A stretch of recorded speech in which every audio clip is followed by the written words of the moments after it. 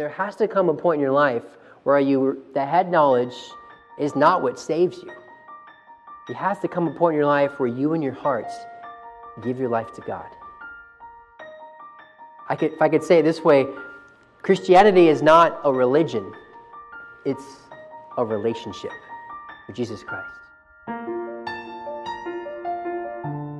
Romans chapter 10 and verse 1, the Bible says, "Brethren, my heart's desire and prayer to God for Israel is that they might be saved." Have you ever misunderstood something before? It's a silly question. I know we all have. We've all misinterpreted or misunderstood something. There was a humorous commercial a long time ago that came out, and it was about a German Coast Guard who didn't know English very well, and he was his first day on the job. He was a Coast Guard. He was at the command center, and he's fiddling around. He doesn't really know what he's doing. He doesn't speak English very well, and all of a sudden, a call comes through. "Mayday, Mayday, Mayday, Mayday." And the guy is not really knowing what he's pushing buttons, and then continuing the call, "Mayday, Mayday, our ship is sinking. Our ship is sinking." And the German guard was confused, and he picks up as the commercial goes, he picks up the intercom and the radio, and radio's back, "What are you thinking about?" And right then the commercial ends, and it's an ad for learning English, how to learn English and improve your life and the life of others. I don't know how the story ended. It was supposed to be humorous. Sinking and thinking is detrimental words there in that circumstance. We've all misunderstood things before. We've all misunderstood directions that were given to us. We end up lost. We live in a day and age of Google Maps, so it's harder to get lost, but we can still find a way to get lost sometimes. Even when I was a kid, we were on deputation, and we would drive around the States, and all we had was this big, massive atlas. Anybody remember those? We had the big one, because we drove cross-country in the States. And I got really good navigating. I'd flip this thing through, and the problem with atlases is they don't update roads as they're built, right? So sometimes I would say, "Turn left," and he would say, "There's no left." I'd say, "What? So we're not going to church today." That should be right there. I don't know what to do. Directions. It used to be fun, you know? Yeah, just when you see the big rock, you turn left, and you go all the way down the dirt road. They're not like that anymore. Husbands, have you ever misunderstood your wife before? I'll just continue on. I don't need to dwell on that subject for too long. Of course, wives have misunderstood their husbands too, so it goes both ways. Maybe you've misunderstood a date to a certain event, and you double booked it. You thought it was one thing, and you misunderstood, and it was actually here. And it seems like things like this happen. Maybe you're cooking a recipe, and you've misunderstood the recipe. Maybe you got tablespoon and teaspoon mixed up. I still get that mixed up. You got to look for the B, right? For the tablespoon. Or how about baking soda versus baking powder? I still don't know the difference. Andre, you can explain it to me later. Or maybe I could just Google it like any normal person would. Most of these things you can misunderstand, and you can fix it, over time. If you get lost to somewhere, hopefully eventually you find your way. You can make a phone call and figure out where you are and get the right address. Husbands and wives misunderstand each other oftentimes, and through time and through communication, you can fix some misunderstandings that can take place. If you miss a date on something, unless you miss your wedding date or something like that, I don't know if you can come back from that one. But normally, if you miss a date or something, you can fix that. Cooking recipe, you can just make a new one. Most of these things can be salvaged. And even that humorous story, I don't know if you could salvage that one if they ended up sinking without any help. I don't know. But even if your misunderstanding leads to a physical pain or physical death even, that is nothing as detrimental. That is nothing as devastating as misunderstanding the salvation of your soul. A physical misunderstanding is one thing, but there is no coming back from a spiritual misunderstanding such as salvation. The Apostle Paul in this passage is afraid that many of the people in the church in Rome may have misunderstood what salvation truly is. Verse 1 presents the tremendous desire of Paul for all to be saved. Like I just read, brethren, my heart's desire and prayer to God for Israel is that they might be saved. And you know, that's the prayer of Grace Baptist Church, that we all might be saved. That's why on Saturdays we challenge you to join us. We go out door to door, and we right now we're just putting gospel tracts in mailboxes. It's something simple. It's something small. We're trying to get the word out. When we gather for worship on Sundays and on Wednesdays, we preach the gospel. Our desire is that if you were to die today, you would know for sure that you would end up in heaven. You would be His Lord, and you would be with the Lord forever. Our desire is that you to have a relationship with Jesus Christ right here, right now on earth. That is the desire of our church. That is the desire of us. But I fear that oftentimes there might be, even in this auditorium today, some people who have misunderstood what salvation really is. So in this passage, I want us to see 4 potential reasons why you may have misunderstood what salvation truly is. So you're in Romans chapter 10. Look with me now in verse 2. In verse 2, the Bible says, "For I bear them record that they have a zeal of God, but not according to knowledge." What's the first potential reason why you may have misunderstood what salvation truly is? The first is you serve God without really knowing Him. You serve God, but you don't really know Him. I had a friend in Bible college, and I've given variations of this story before. But I had a friend in Bible college, and mind you, I'm in Bible college. I'm in a place where you would assume everybody here loves God and is a Christian and wants to serve Him and has a heart for God. And in this Bible college, I had a friend, and this was my freshman year, my first year there. And I'm there, I'm excited. I've only been there for a couple months now. And I know that God's calling me to be a missionary. I don't know where. At the time, I didn't know I was coming here. I knew nothing about Grace Baptist Church or anything. I was just excited to serve the Lord. And we had a guest preacher come in, and he preached a message on salvation, which I thought was odd. Why are you preaching on salvation in a Bible college? Like, this is kind of weird. You should be saving that sermon for somewhere else.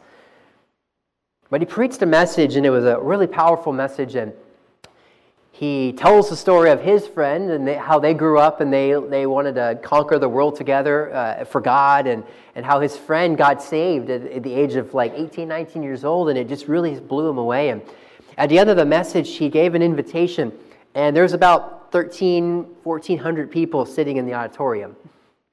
And about 2 or 3 dozen people, at least 30 people, college students, went forward during the invitation and got saved and gave their life to Christ. One of them was my friend, Edward. And I was a little bit stunned, but I wasn't unhappy. I wasn't shocked. I wasn't mad at him. I was so happy that he had the courage in Bible college to get saved. That's not easy. To admit to your friends, perhaps you'd been lying all these years. What about his calling? He felt he was called to be a preacher. Was that void now? Did he have to re-get that calling? There was a lot of things he had to go through in his mind. He ended up getting baptized again because the Bible says saved. Baptism is a symbol, is an identification of your salvation. But if you get saved after your baptism, then baptism comes again second. This very thing happened to me in my life when I was younger. There's a lot of things going through his mind, but in that moment, he didn't care about any of it. He didn't care what anyone had to say. He didn't care if everybody hated him. He didn't care if everybody felt rejected. He knew one thing, that he needed Christ, and he was done pretending. And he went forward, and he got it settled. And when he looked up, he realized there was at least 30 other people who did the same thing. So you see, he served God, but he didn't really know him. Look with me in verse 10. You're in Romans chapter 10. Look in verse 10. The Bible says in verse 10, "For with the heart man believeth unto righteousness, and with the mouth confession is made unto salvation." This is the problem with a lot of Christians today is we serve God. We want to serve God, but we don't really know him. We have a lot of knowledge of God in our heads, but according to verse 10, head knowledge doesn't save you. It's the heart. It's the heart, believing in Jesus Christ in your heart. This is especially true for people that grow up in church. You grow up, or even just in a church setting, maybe even if it was Catholic or a different denomination, doesn't matter. You grow up learning God and you're learning the Bible stories, and you have all this head knowledge of God. You know all the answers. Who died for your sins? Oh, I know, Jesus. Jesus died for my sins. Great, great. Who was the first king of Israel? Oh, I know, it was Saul. Right, absolutely right. We know all the answers. We even memorize verses. We know these things. But it's just head knowledge, and there has to come a point in your life where the head knowledge is not what saves you. It has to come a point in your life where you and your hearts give your life to God. If I could say it this way, Christianity is not a religion. It's a relationship with Jesus Christ. It's a relationship. It's a friendship. Christianity is not just another religion you put on your shelf. It's not just, oh yeah, I believe in the religion of Christianity. It's not a religion. It's the truth. It's a relationship with Jesus Christ.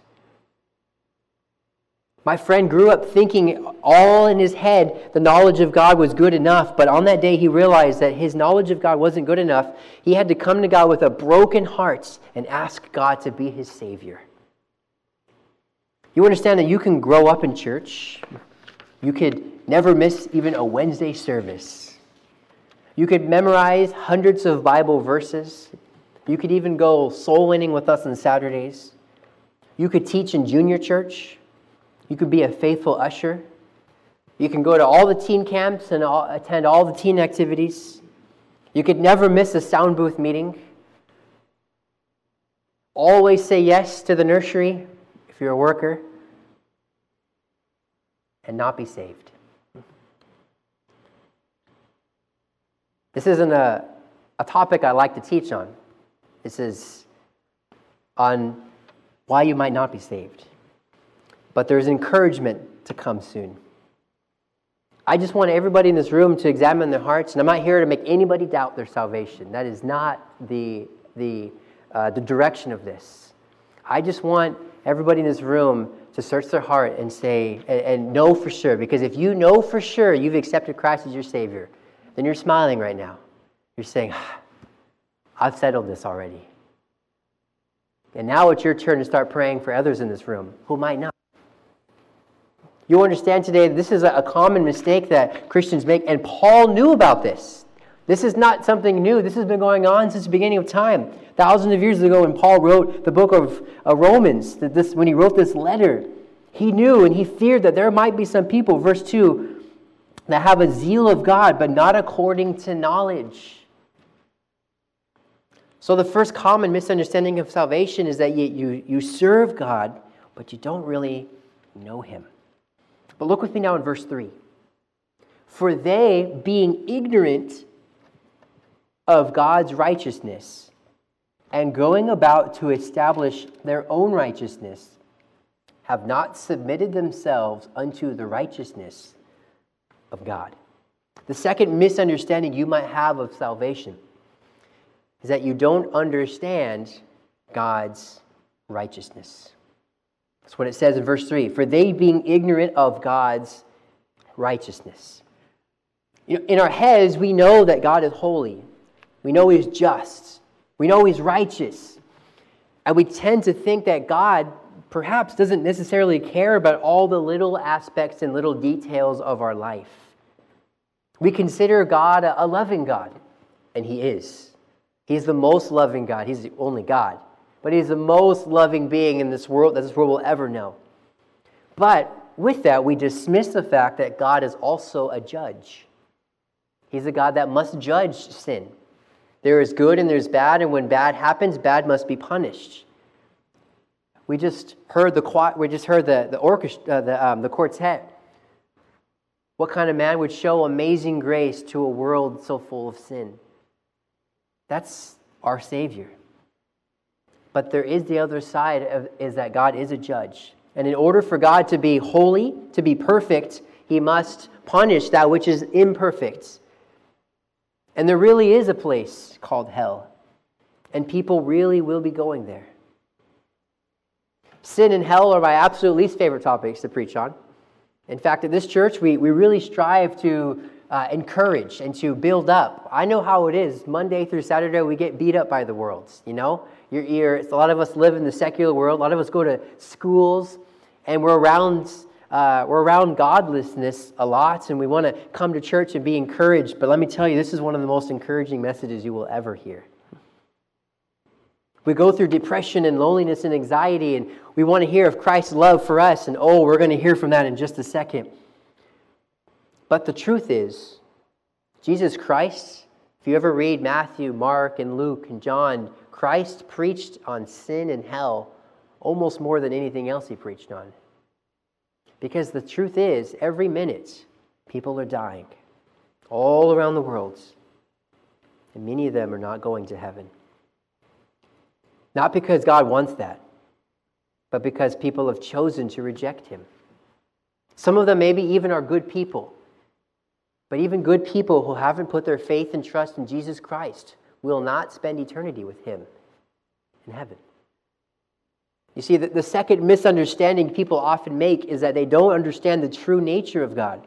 God loves all people, and the Bible says He's not willing that any should perish, but that all should come to repentance. God's desire is for all of humanity to come to Him and to have a relationship with Him. That's God's desire. It is we that do the rejecting. It is we that do the unbelieving. God's righteousness describes His holiness and perfection. God demands perfection from His creation. But that's a problem. Can we be perfect? Can we go our lives without sinning? No, we cannot. It's a large problem. Because of this problem, this imperfect problem that we have, we find ourselves venturing into this third misunderstanding. Look with me now in verse 3 again. It says, "For they, being ignorant of God's righteousness and going about to establish their own righteousness." You see, not only do we oftentimes misunderstand, we serve God without really knowing Him, we misunderstand God's righteousness and that He must judge the world. But this third misunderstanding I find here in verse 3 is that oftentimes we think our righteousness is good enough. We think that we're good enough. I read this story. It took place back in 1986. Normally, the flight from Nassau to Miami took Walter Wyatt Jr. about an hour's flight. But on December 5th, 1986, he attempted it after, unknowingly, some thieves had looted the navigational equipment in his aircraft. And he was the pilot. And with only a compass and a handheld radio, Walter flew into the skies that were now being blackened by a storm. Okay, so not a good situation for Mr. Wyatt here. When his compass began to gyrate, began to vibrate there, Walter concluded that he was headed in the wrong direction. So he flew his plane below the clouds, hoping to spot something, but soon realized he was completely lost. He put out a mayday call. This is not connected to the story I told earlier, okay? That would be funny, though. He put out a mayday call, which brought a Coast Guard Falcon search plane to lead him to an emergency landing strip about 6 miles away. But suddenly, Wyatt's right engine started to cough and eventually died. The fuel tank had run dry, And around 8 p.m., Wyatt found himself gliding his plane into the ocean. Wyatt survived the crash, but his plane disappeared very quickly, leaving him bobbing on the water in a leaky life vest. With blood dripping from his forehead, Wyatt floated on his back. Suddenly, he felt a hard bump against his body. A shark had found him. It just gets better, doesn't it? It's good. It's a great story. Just an encouraging message. Suddenly, he felt the bump. Wyatt kicked the intruder and wondered if he would even survive the night. He managed to stay afloat for the next 10 hours while fighting off sharks that were circling him. In the morning, Wyatt saw no airplanes, only dorsal fins in the water floating around him. Twisting and turning, he would constantly feel the bumps up against himself, these sharks constantly bumping him, trying to tip him over, trying to see what he was. Finally, as he was kicking and screaming and in desperation, getting near exhaustion, not even sure if he can keep himself floating any longer, he finally heard the sound of a distant aircraft. When it was within a half mile's reach, he waved his orange vest as high and as hard as he could with what little strength he had left. The pilot radioed Cape York, which was 12 minutes away. "Get moving! There's a shark coming near this guy." So the airplane gets in and pulls alongside Wyatt. A ladder drops over, and Wyatt, not even having the strength to pull himself up, was carried and lifted up onto the ladder and safely aboard the craft. He had been saved. Wyatt didn't need encouragement or better techniques to save himself. Nothing less than an outside intervention could have rescued him from sure death. There was nothing that Wyatt could do while floating on his back in the ocean. There was nothing he could do to save himself. The only thing that could save Wyatt was something else. Something had to be done in his life. His strength was gone. He was weary. The sharks were closing in. How much are we like Walter Wyatt? There is nothing that we can do to save ourselves from eternal destruction. You can be the best person you can possibly be. You can keep as many of the laws as you possibly can, but still fall short of God's standard perfection. The Bible says in Romans chapter 3 and verse 10, "As it is written, there is none righteous, no, not one. There is none that understandeth. There is none that seeketh after God.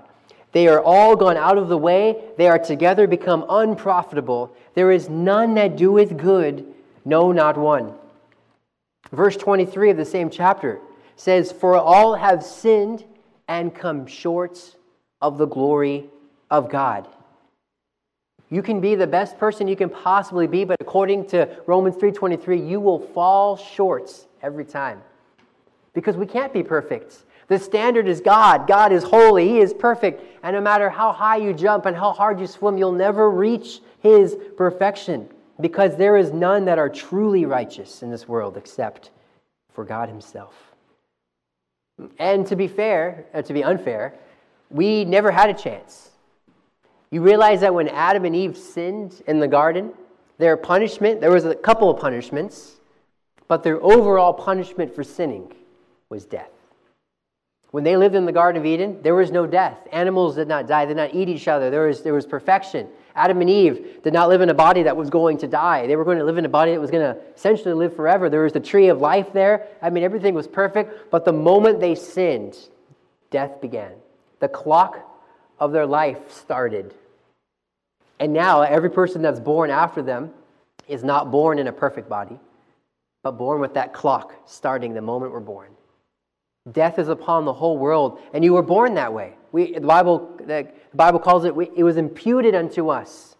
Romans 5:12 says, "Wherefore, as by one man's sin entered into the world, and death by sin. And so death passed upon all men, for that all have sinned." The very existence of death proves We are all sinners. Oftentimes, too, we look at this man's crazy story, how he was saved from shark-infested waters after surviving a plane crash. And oftentimes we can look at a story like that and say,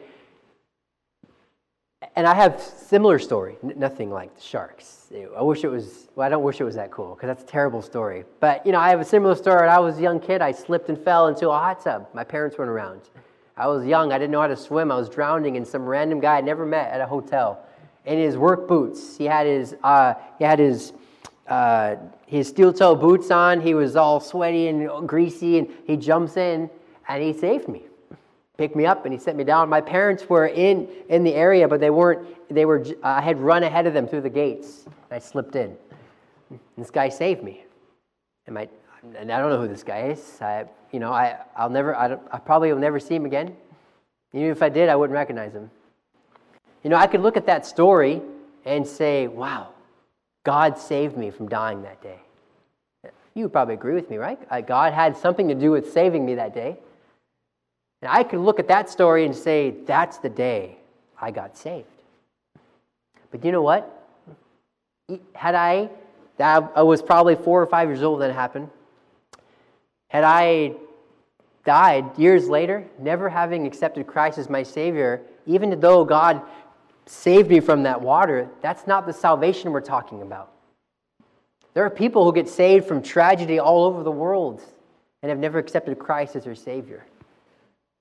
I've been saved from car crashes before. I remember when I just got my license, I wasn't the greatest of responsible people. I remember spinning out on the highway. Full 360, had cars going past me and slamming into the guardrail, and what just happened, my life flashing before my eyes. I could have died there. I don't know. But you know what? That wasn't my salvation. I could still have died in that. I could have survived that, and the next day slipped on a banana peel, broke my neck, and if I hadn't accepted Christ as my Savior, I wouldn't be in heaven. There may be a story or a feeling that you're clinging to as your salvation from God, but none of these things can save you. The only thing that will save you is your belief in Jesus Christ. The day that your heart was broken, you repented of your sins, and you allowed God to come into your life and save you. Every one of us will die someday unless perhaps the rapture happens in our lifetime. Which leads us to our last misunderstanding. Look in verse 3. For they, being ignorant of God's righteousness, and going about to establish their own righteousness, have not submitted themselves unto the righteousness of God. The last misunderstanding we could have of salvation is this: that you haven't fully submitted yourself to God's righteousness. You haven't submitted yourself. You know that word submission is a negative word. If you play in sports, do you want to submit when you're in wrestling? If you're wrestling somebody, and to submit, what does that mean? You give up, right? You surrender. You're sometimes it's not you, but your coach has to throw in the white towel, right? It's done. It's over. Cut the fight. I want you to be able to fight again. In war, if you're the one fighting, if you submit, is that good? If you wave the white flag of surrender, is that a positive thing? Generally, no. That means you're giving up. You lost. If you're in chess and you see you've lost, you grab your king and you tip it over. You're submitting. You're giving up. You realize you've been defeated. Normally in the world, submission is a bad thing, but in God's case, it's the greatest thing you could ever do. To admit you can't do it anymore. To quit. To give up. And say, God, I'm done. I'm free. I'm tipping myself over. I'm throwing in the white flag. I am submitting to you, God. I can't do it. I don't have what it takes. I need you to come into my life and change me. That's the submission that God is looking for. The day that we give ourselves to God and we allow Him full access to our life. Are you saved today? I'm not trying, like I said, to overcomplicate salvation, because salvation is very simple. A little child can do it. Salvation is really as simple as repenting of your sins and believing in Christ. That's what it is. But in all the turmoil and confusion of our day, with all the different opinions and religions and political views that flood the news and internet on the daily basis, we tend to overcomplicate what God intended to be simple in the first place. So I ask you today, are you saved? Do you have a true personal relationship with Christ? Have you ever prayed with a broken heart to ask God to truly forgive you of your sins and truly admit that you believe that God is the one true God? If you haven't done it yet, the Bible says in 2 Corinthians chapter 6, verse 2, "Behold, now is the accepted time. Now is the day of salvation." If you could stand with me now as we're close in prayer. Lord, thank you for today. Thank you for watching the message today. We invite you to join us again every Sunday and Wednesday for more inspiring messages from God's Word.